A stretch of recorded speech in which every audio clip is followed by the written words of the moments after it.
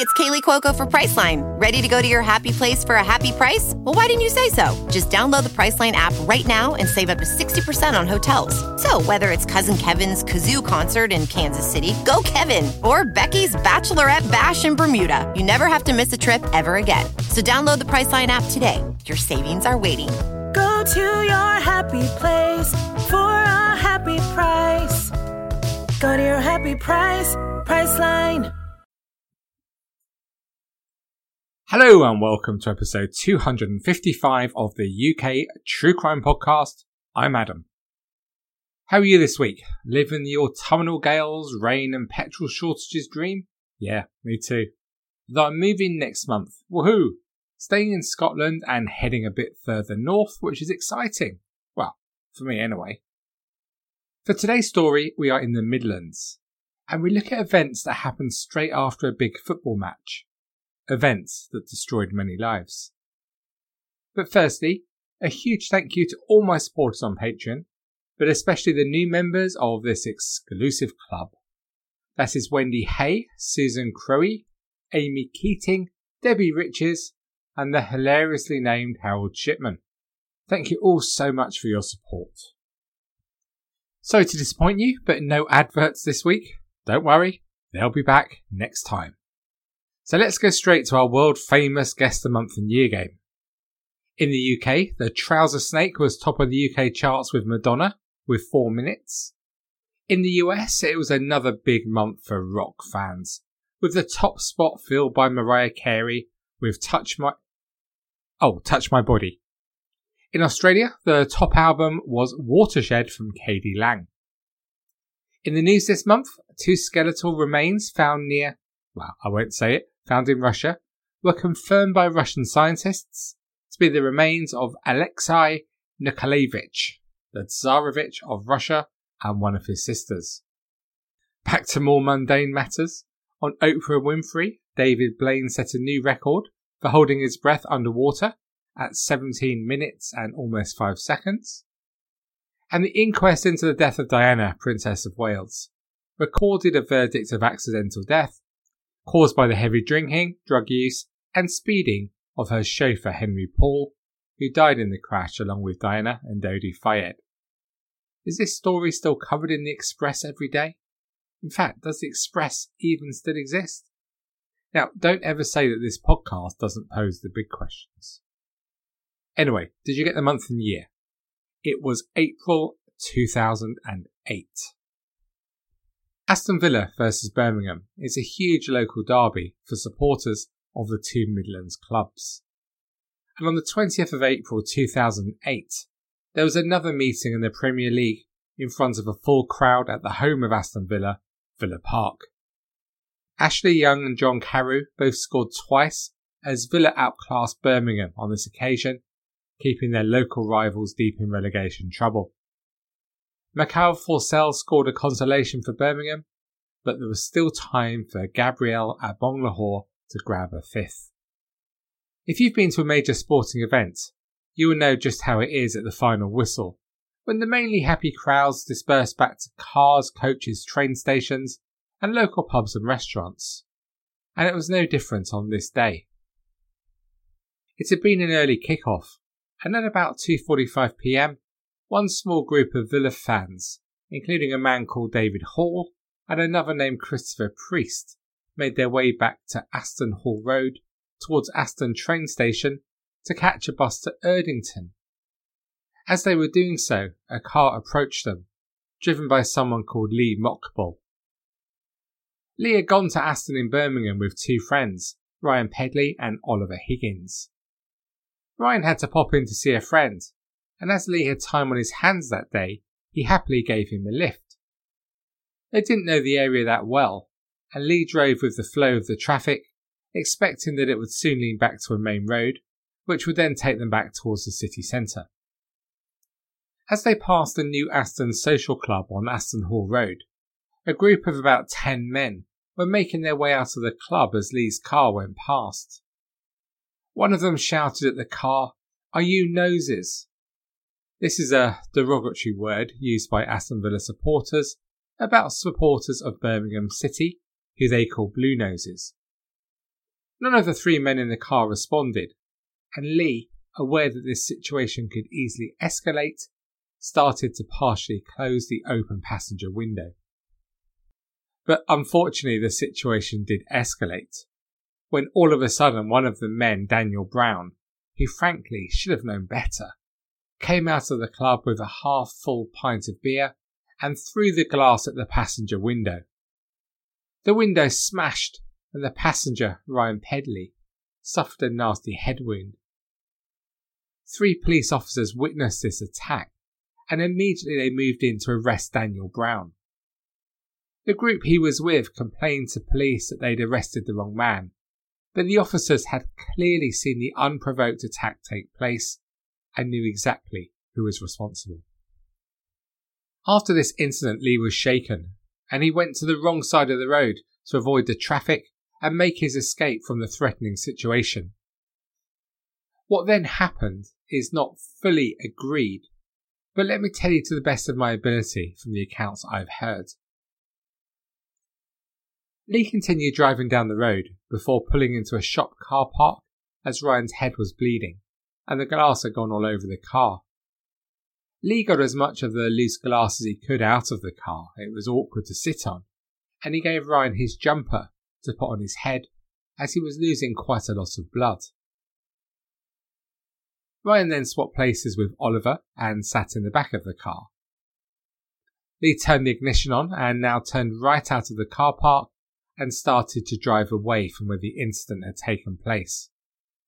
But shortly afterwards, Ryan's bleeding got significantly worse and he became alarmed. He was covered in blood and he started to panic as he shouted, "Get me to a hospital! Get me to a hospital now!" Lee turned round to see his friend drenched in blood, so he quickly turned the car around and headed back towards the football ground, as he knew there would be paramedics there. As they came down the road, the group of men from the New Aston Social Club, joined by others, were in the road, and they began to pelt the car with sticks, stones and other objects. Lee tried to avoid the group as he headed for a grass verge, but one of the group of men, Christopher Priest, fell into the path of the car, and he was killed almost instantly. Lee's car then hit a pickup truck and came to a stop, whereupon the occupants of the car got out and made a run for it. Lee and Oliver managed to escape the crowd of men who chased them, but the group caught the injured Ryan and beat him further, leading him in a pretty bad way. Meanwhile, 26-year-old Christopher Priest had died almost immediately of the major injuries he received when he had been hit by the VW Golf, and he lay dead in the road. When detectives arrived at the scene, witnesses told them that the car hadn't been trying to evade the men in the street, but had in fact been used as a lethal weapon to drive at the group, presumably in a revenge attack for the earlier glass being broken against the car. Christopher Priest, when he'd been hit, had been dragged along by the speeding car for over 30 metres. One witness who'd been walking with Christopher told how after the incident with the glass, Lee Mockball shot off down the road and performed a rapid U-turn before he deliberately drove at the group of football fans. The witness continued, "Then I heard someone say, 'That's the car, here they come again.' I saw the car heading towards them. It was travelling way too fast.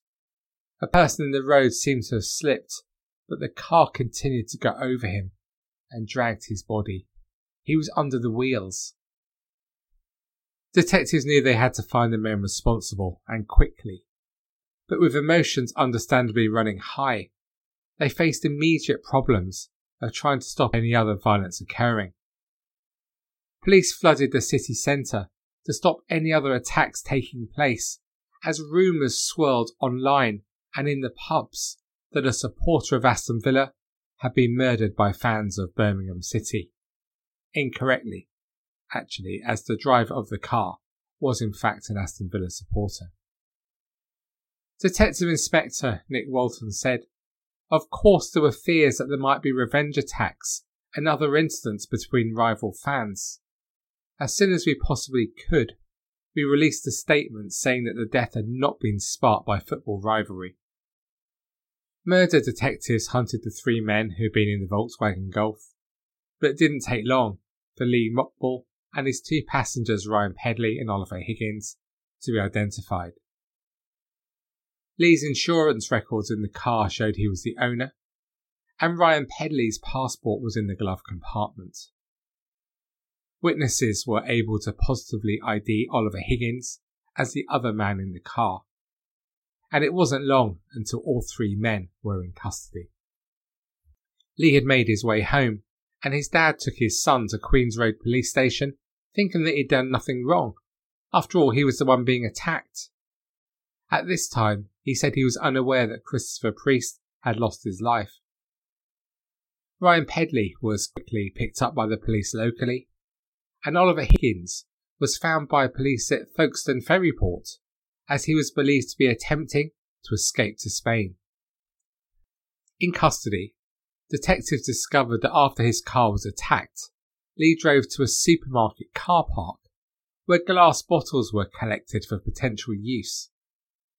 Then, in an act of revenge, he headed back towards the group of men, significantly in excess of the 30-mile-an-hour speed limit, and drove directly at Christopher Priest on the wrong side of the road, without attempting to swerve or brake, killing Christopher almost instantly. Lee Mockball denied this. He denied speeding and deliberately knocking down Christopher Priest. He said, "I can only think that Mr. Priest came in front of the car." So was it a revenge attack or just a dreadful accident? It would be for a jury to decide, but detectives uncovered information about one of the passengers in the car, Oliver Higgins, which suggested that he was a man who liked to take revenge. In 2005, 3 years earlier, he'd been a front seat passenger in a van whose wing mirror had been smashed. Higgins and the driver of the van then chased 17-year-old Andrew Richards in revenge for the wing mirror incident. Higgins and his accomplice chased a terrified teenager, and when they caught him they assaulted him, stole his gold chain, and they also threatened to bite off his ear. In the same year, Chalmer Higgins threatened to burn down his parents' house while both his mum and dad were inside.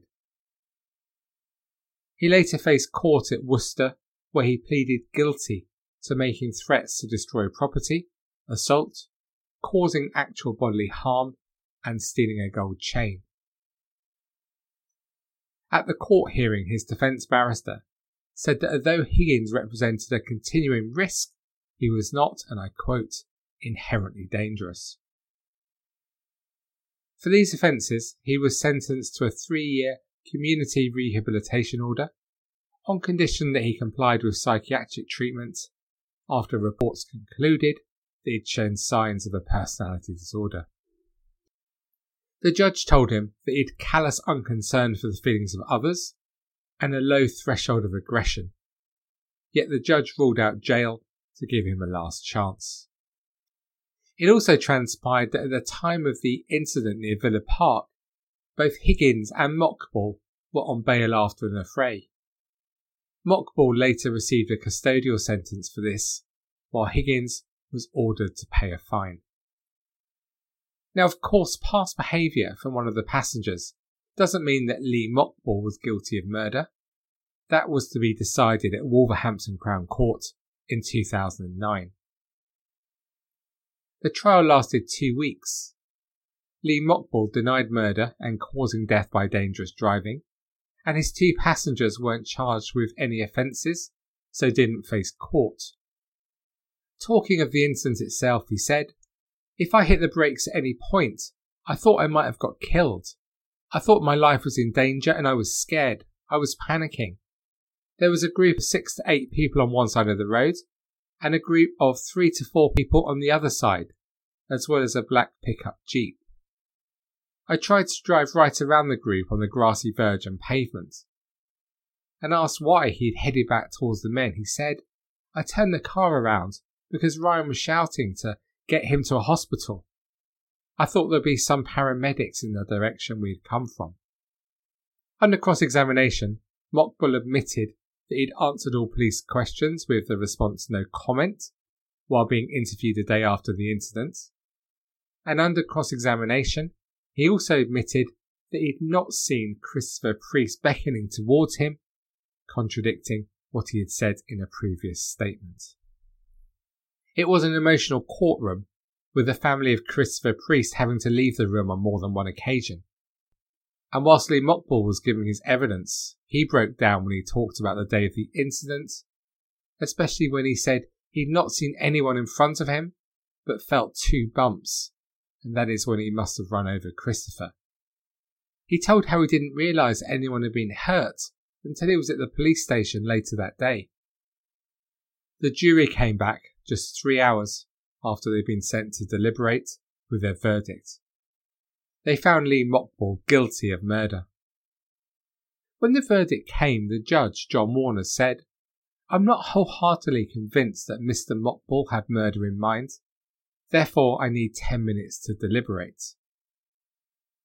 On his return, the judge said, "As we know, there is common ground between defence and prosecution of 15 years for murder, but as I've already said, I'm not wholeheartedly convinced that Mr. Mockbull had murder in mind.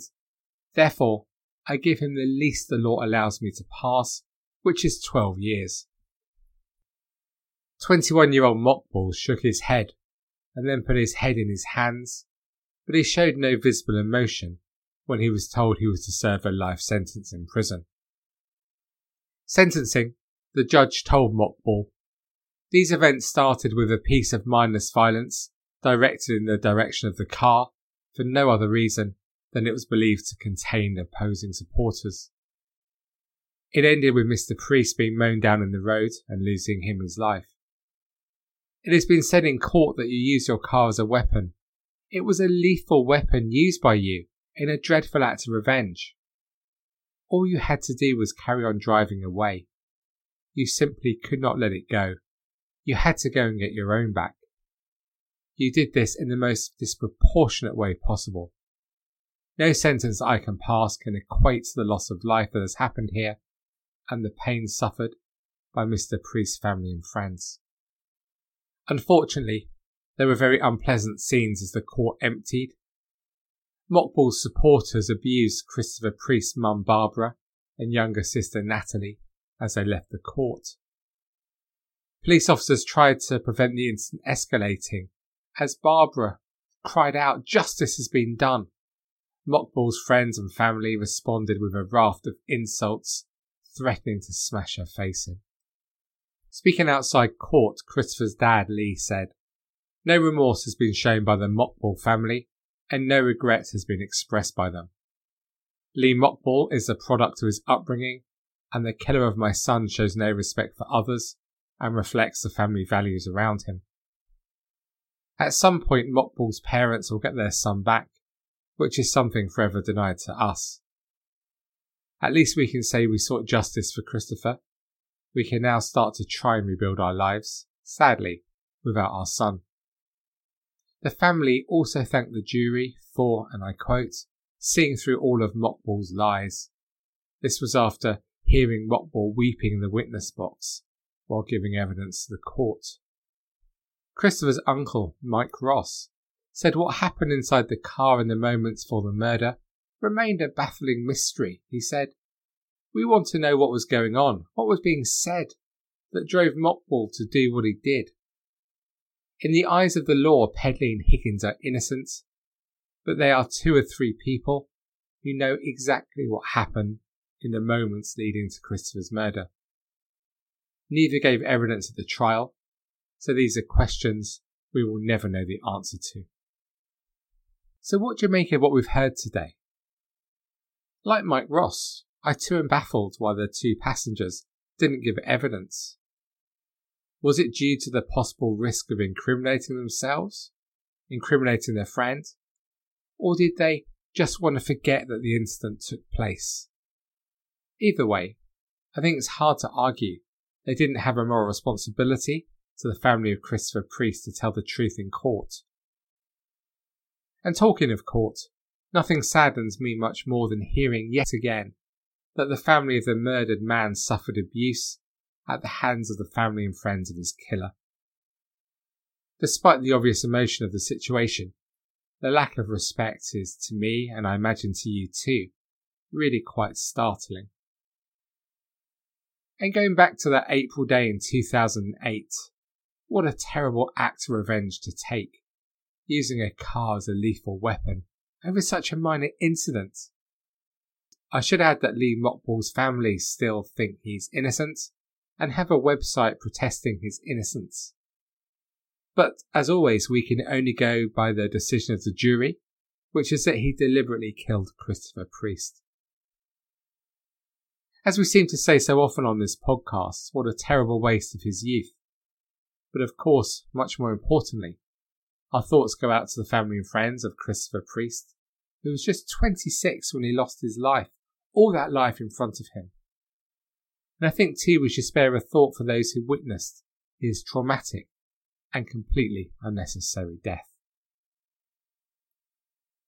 Thank you so much for taking the time to listen to this episode of the UK True Crime Weekly podcast.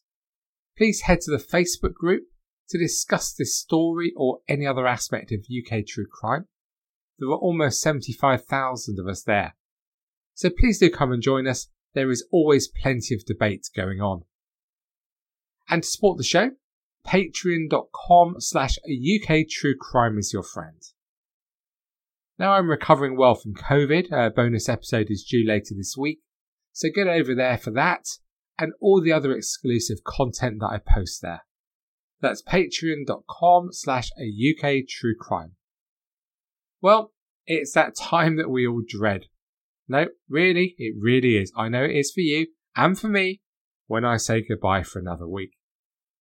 So until we speak again on Tuesday, do please take it easy despite all the others. I know it's been that sort of week for me too. And most of all, stay classy. Cheerio for now.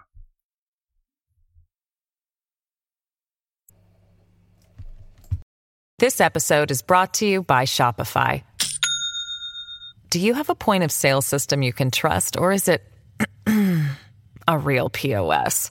You need Shopify for retail. From accepting payments to managing inventory, Shopify POS has everything you need to sell in person. Go to shopify.com/system, all lowercase, to take your retail business to the next level today. That's shopify.com/system. With the Lucky Land Slots, you can get lucky just about anywhere. This is your captain speaking. We've got clear runway and the weather's fine, but we're just going to circle up here a while and get lucky. No, nothing like that. It's just these cash prizes add up quick. So I suggest you sit back, keep your tray table upright, and start getting lucky. Play for free at LuckyLandSlots.com. Are you feeling lucky? No purchase necessary. Void where prohibited by law. 18+ terms and conditions apply. See website for details. Lucky Land Casino, asking people, what's the weirdest place you've gotten lucky? Lucky? In line at the deli, I guess? Aha, in my dentist's office. More than once, actually. Do I have to say? Yes, you do. In the car before my kids' PTA meeting. Really? Yes. Excuse me, what's the weirdest place you've gotten lucky? I never win and tell. Well, there you have it. You can get lucky anywhere, playing at LuckyLandSlots.com. Play for free right now. Are you feeling lucky? No purchase necessary. Void where prohibited by law. 18+. Terms and conditions apply. See website for details.